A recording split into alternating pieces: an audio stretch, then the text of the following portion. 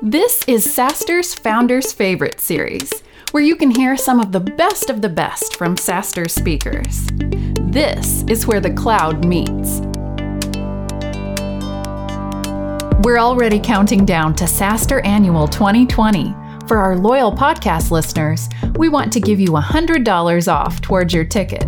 Just buy your ticket using code FAVE100. Up today, Slack VP of North America Sales, Kevin Egan, and Slack Senior Director of Sales, Dannie Herzberg. My name's Kevin Egan. I manage North America Sales for Slack, and I'm joined by my colleague, Dannie Herzberg, who runs mid-market sales and our sales development team. We're here to talk for the next 25 minutes or so about our experience going from freemium to enterprise. We kept it fairly vague, if you will, but we're going to be really focused on the go-to-market elements of the freemium to enterprise model. Our hope is that in this time we can, share a couple of, key learnings, some non-obvious advice, some anecdotes that you guys can take back with you to your own companies as you plan your own bold sales strategies. We will, really be focused on one big framework. I've been in technology sales for 20 years. I joined Oracle in 1995. I see other folks from the Oracle population or for the crew at that time. Really focus on the biggest kind of shift that I've seen in the last 20 years, and that's the shift between buyer and seller. In the 90s, when we were selling Oracle, I was a solutions engineer, and our sales team held all the information, kind of an irrational amount of power in that dynamic. We had all the product information and white papers. We had the technology, the software itself. We had all the pricing information. We had all the kind of techniques for integrations and so forth. And the buyer had to go through a tremendous amount of work and process to just even get their hands on the technology itself. The clicker fail. So following 5 years at Oracle, I was lucky to land at Salesforce.com in 2002.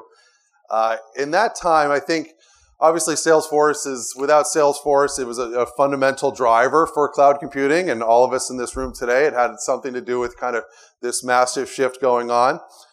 Being at Salesforce was fantastic because you had the air cover of Mark Benioff kind of leading this incredible message. We had a lot of work to do in educating the market below that kind of air cover. One thing as a salesperson at Salesforce.com in 2002 and beyond that I don't really think we appreciated at the time to the extent that we should have was this concept of a free trial. The Salesforce trial was a 30-day trial up to 5 users. But the sales rep could toggle it up to 20 users, however many users they wanted, and really put the technology in the hands of the user. And that was like the key differentiator from Siebel at the time and anybody else out there. So as we talk about the freemium model, it's kind of interesting to look back and say, I got to give Mark Benioff some credit for that. What was interesting about that motion was the sales reps that did really well in that phase of the company were the ones that could get into the technology with the buyer, understand what the buyer's needs were, and actually get into a trial environment, hands on keyboard and help do things like customize the Salesforce instance, add users to the instance, set up some permissions, add custom fields, float those custom fields up into reports that would provide business insights. So it was like this shift of a seller moving from somebody who held all the cards to somebody who actually had to dive in with the buyer. And that was a great shift. And we're seeing that, just continue on today. Following 10 years at Salesforce, I joined Dropbox for 4 years. And that was an amazing experience because that was the similar concept, but coming from the consumer world, right? I joined in 2013. There was 100 million people that signed up for Dropbox. The virality model we all know well is, really delivering value to an end user and a consumer for no charge, right? Until they ran into a space limit or what have you. That was starting to permeate into the enterprise, and it was a fantastic 4 years there, understanding how do we take a B2C technology that's delivering value, that's permeating the enterprise, and to what level can we go into the enterprise, and what does that sales motion look like? So we'll talk a little bid about that today. And then, of course, last 2 years I've been at Slack working with Dannie. Fantastic opportunity there, and really one where we did not come from that consumer orientation, but we did take a lot of that similar concepts of end user love, driving virality, but we're focused on a business user. That has informed how we go to market, and we're going to talk a little bit today about from freemium to enterprise, how do we apply different motions to different segments in a model where ultimately that dynamic between seller and buyer has completely changed, and it's a buyer-centric model. So we're excited to talk to you about that today. Dannie, over to you. All right. So I want to take this concept that Kevin just introduced of shifting from a seller-centric universe where the seller holds the keys to the kingdom to a buyer-centric universe, and giving it away a little bit. But there's one mantra that we use at Slack that has been our North Star that's helped us operate in this buyer-centric universe and do so, I think, with great success. And the mantra is seek to create value, not to extract value. So say it again, seek to create value, not extract value, which to most sales professionals, I think, is not super intuitive. Like, you think of a salesperson and you think upsell as much as you can, extract as much value as possible, figure out what they have budget for, and then charge them that. That's not our model. And when I thought about other iconic, very successful B2B SaaS companies out there, including HubSpot, where I used to work for the past 6 years before Slack, I realized that this is kind of a theme, whether people know it or not, that great companies embrace in order to do a great job of earning goodwill and loyalty from their buyer and then delivering into a great business model. So let me go through 2 examples with you. I'll take the ones that I know best. Let's start with HubSpot. And again, we're going into a buyer-centric universe here, so we're putting our buyer hat on. Who is the buyer at HubSpot? It's a small business owner. They are not a professional marketer, but they need to use their website for marketing. They are doing their best to achieve their growth goals and juggling a bunch of stuff at once. And they are just entering into the digital era as they figure out kind of like how to handle lead gen while working on a lot of other things in their business. So HubSpot recognizes that that's what the small business owner is thinking, or that's what their marketing leader is thinking. And they meet them where they are in the buyer journey. They focus on that buyer. So what did they do to create value for them? The HubSpot approach, and this was before HubSpot had a solid freemium model, which has now propelled the company, in its early days was to focus on sales and marketing as a way to meet the buyer where they are. So in marketing, I would say the company did 2 brilliant things, and you can think of what your own version is going to be at your company. But the first brilliant thing they did was they created a tool called the Website Grader. And the Website Grader is totally free. Anyone can use it on the internet. You run your website through it, and it gives you a couple suggestions about what you can tweak here and there to engage more traffic on your website or convert that traffic into leads. And the beauty of the Website Grader was that it wasn't like this thinly veiled salesy thing that was obviously touting the HubSpot software and required the HubSpot software to make any of the fixes. It was like giving you some tips that you could improve on your WordPress site if you're a small business owner, and you could walk away with something tangible. Even more so when the company built its channel program, the Website Grader would be used tens of times by marketing agencies who would use it to look really good or create some pain points with their prospective customers. And so by the time HubSpot sales ended up meeting that buyer, they had produced so much goodwill because they offered this free tool that they had been utilizing to help them without even paying a dime for the software. So that's part number 1. Part number 2 is they coupled that with this content gen machine. So the blog there, in its earliest days, I would say we were producing maybe a couple articles every single week. Over time, it was a couple articles a day. And every one of those articles was anticipating questions that their buyer has about how to market their business, and then writing a pithy, 5-step article about how to address that question. How do I set up a webinar for the very first time? How do I attract more leads through my website? How do I market myself as a financial services company? Whatever the keywords were, HubSpot showed up number 1 on Google with content answering that question. So what happened is, like I said, they built up all this goodwill, and by the time a sales force was put into action to engage with some of these prospects and turn them into true leads, it would be like they're picking up the phone and they're talking to a celebrity when they talk to HubSpot. Because they're like, oh my God, HubSpot, you've been nurturing me. You've been giving me all this free content. So nice to finally meet you. Like HubSpot's a person. And it made for a really nice go-to-market model. And then the unique thing about the sales reps that were hired there is that your first 2 weeks in sales are not learning Sandler sales method. They're not learning pricing negotiation or anything like that. The first 2 weeks in sales, if you are focused on becoming an extension of the marketing engine that's already built this goodwill with the buyer, is all about learning how to become an inbound marketing expert. So literally every sales rep spent 2 full weeks in a classroom building their own website, understanding what it feels like to be in a small business owner's shoes.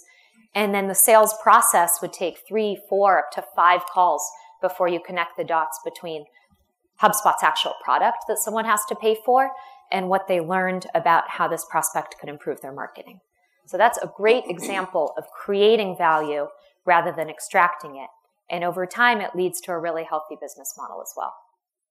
So now let's go to Slack, totally different buyer. Hard to put this buyer end user in a box, but I would say in our earliest days, the buyer is just totally different from the HubSpot one. It's a super technical person. She may be running her own tech startup, and she may be looking for a better way to collaborate, ship product faster, communicate better across geographies, etc. Or she might be leading a tech team within a slightly bigger organization and still trying to figure out how to tackle those same challenges. And then I'm putting this buyer hat on. What does she want? Like, how does she want to vet out a solution? Does she want to go to a webinar? Does she want to read a blog? No. She's a technical buyer. She wants to get her hands on the product, and she wants to try it for herself because she can vet it out. She can see whether it fits. She can see if it plugs into Jira and Jenkins and Bitbucket or GitHub, and then figure out whether this is going to add value quickly. So what the early Slack team did very elegantly with Stuart's leadership is design a product that is so intuitive and so frictionless to sign up for that it can add value from the get-go. And a super technical buyer, like the one that we knew we were targeting from the early days, could get what they wanted without having to talk to a single human in the meantime. If she wanted to talk to a human, we had a fully staffed customer experience team, so there was plenty of love to go around. She could, but she could buy the way that she wanted to buy, use it, and the value creation really came in this free part of the freemium model with Slack. So what happened is the product that was built was so good and free and continues to be so good in its free version that you can use it for months as a startup. You can probably use it for years as a startup if you're not on an extremely high growth inflection point and get all the value that you need out of it. So by the time it does make sense to pay, if it ever ends up making sense to pay for Slack, you're grateful for what you've gotten so far and you appreciate what you've gotten. And again, that goodwill has been built up and it makes the rest of the conversation much easier. So the question I would be thinking if I were you is, why are Dannie and Kevin on stage with sales in their title if this beautiful product sells itself and that's all you need? I think in a buyer-centric world, you need to be aware of all of the different buyers and all of the different stages of their journey. So at certain stages of a buyer's journey, they do actually get to a point where they want to talk to a go-to-market person about one of a number of topics.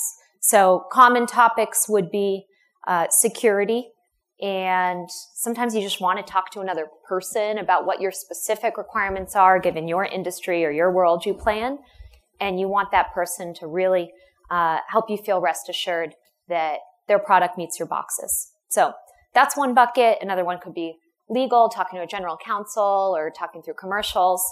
And a third bucket is actually guides how we've built our sales development program here. So when we were thinking about building a go-to-market playbook for specifically with BDR, SDR program in mind, it was a little tricky because we think, first, what can't we answer through a machine? What can't the product answer on its own? Whenever possible, we want it to do that. And then second, if we want to reach people en masse, what can't we do with a push of a button in a marketing automation system if that was our style for reaching out to people? So we thought about what is uniquely human. When do you actually need a person to reach out and engage in a way, again, that seeks to create value rather than extract value? And what we realized is a lot of the time at a really big company, you might see momentum in little pockets of the organization. You might see free teams popping up all over a Fortune 100 company. And so what a BDR would do is they'd identify those free teams, perhaps a few other teams that look like they could be good candidates for collaborating on Slack but aren't. They call them, they engage with them, and then they end up having a user interview where they figure out what hurts, what drove them to Slack, what feels good about using Slack, and what could we do to help them as they think about collaborating even more smoothly across their whole org. And what we do then is we synthesize those interviews. Let's say you have 4 across this whole organization. You come up with the high-level themes, and then you send that up to the CIO of that same organization. And guess what you've done? You've created value. You literally get a thank you in response to that email because the CIO now knows what's happening on his or her front lines and now has surfaced some themes that they don't have the time or bandwidth to figure out on their own.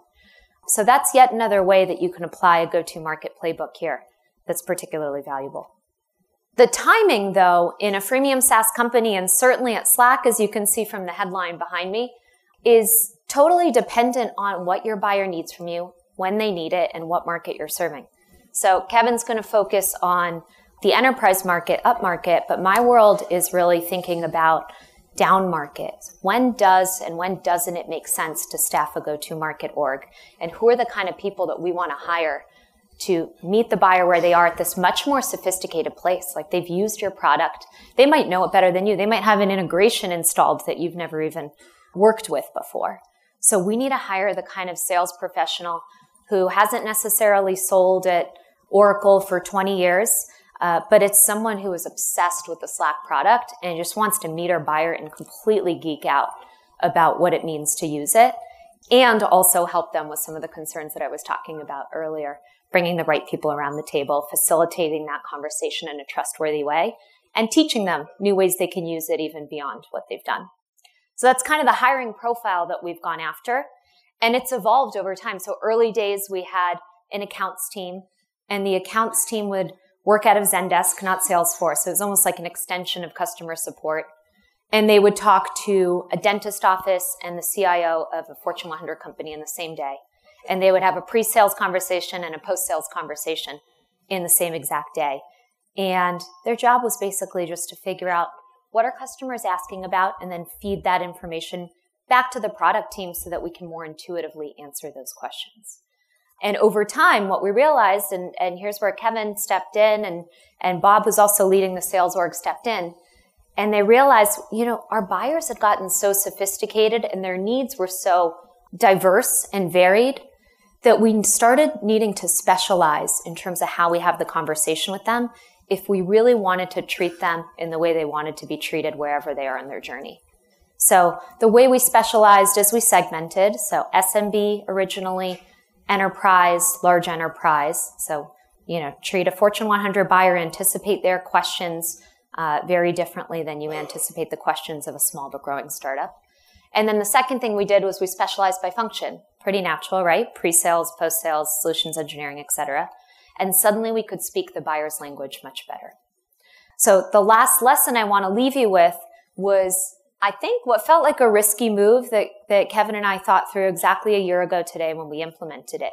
And it was thinking through, okay, once you've segmented once, how do you segment again and again so that you are constantly challenging yourself to speak the buyer's language and staff a finite go-to-market team in the right way that creates the most value on the customer side and also yields the most business value on your end. And so I think I mentioned this earlier, but when I was hired on to lead an SMB team that was newly formed. And they covered companies from 1 to 500 employees. And the first thing that I did was I flew out to Vancouver where that team was initially established. And I did kind of like a listening tour. And I asked the reps, what are the kinds of questions that you get all the time? How do you spend your day? And the first thing that I learned was that the questions were super consistent. And that some of the questions really far down market were the most consistent. And so we come back and we're talking. And meanwhile, up market, there are much meatier, juicier conversations, much more nuanced. And most companies, by the time you hit like 450 employees, there's a very different process in place for making a big software decision, especially one that has to do with how you're going to communicate across an entire org. So like you have two ends of the spectrum, two very different ways to spend your day. And so at this point, we started thinking, okay, how do our peers staff go-to-market teams down market in the SMB? And we saw a really wide array of examples there. So we saw Box on one end. Box has, I think, a sales team that staffs even, 25 employee company can talk to a sales rep and engage, and those people are on quota, and that's a full team right there. And then on the extreme, on the other side of the spectrum is Atlassian, which is essentially no salespeople selling all the way up to the Fortune 100. And so we go back to this buyer-centric journey. We put that hat on and we say, okay, who's our buyer? I mean, it's kind of both. Like, it's the box world. It's the CIO who likes this tops-down sales-heavy approach. And then it's also the technical buyer who I was talking about earlier, which is very much the Atlassian one. So what we went back and looked at was, okay, what can product answer systematically? What do we want product and marketing to be on the hook for that a human doesn't necessarily need to do? And in fact, the buyer doesn't really want to engage with a human to ask the same questions over and over. And what we decided to do was completely shift the SMB team upmarket, turn them into a mid-market organization, work super closely with our counterparts on the product growth team and the marketing team to figure out how do we systematically build the kinds of questions, the answers to the kind of questions we were getting into the product onboarding process to give the buyer what they want. And then how do we pay extra attention to these buyers up market who really, really need an individual to handhold them through the process a little bit more and use our time even better. And the calculus worked out. I think like the result was that we end up having very happy mid-market buyers who get the attention they deserve, and an equally happy customer base of SMBs, our original bread and butter, who are now even more intuitively using the product and getting human support from our support team and from one smaller portion of our sales team when they need it. So as you guys leave this room, I urge you to think about when it comes to specialization and segmentation, first of all, don't just do it once and then set it and forget it. I would go back, use kind of your annual planning process to rethink whether you're applying the right headcount in the right way. And also acknowledge that you have a finite amount of resources that you probably want to put into your go-to-market motion. So think, where does the buyer want you to put those in order to create the most value for them and yield the best value to your business too? With that, we're going to wrap. It's been a pleasure speaking with you guys. Thank you. Yeah.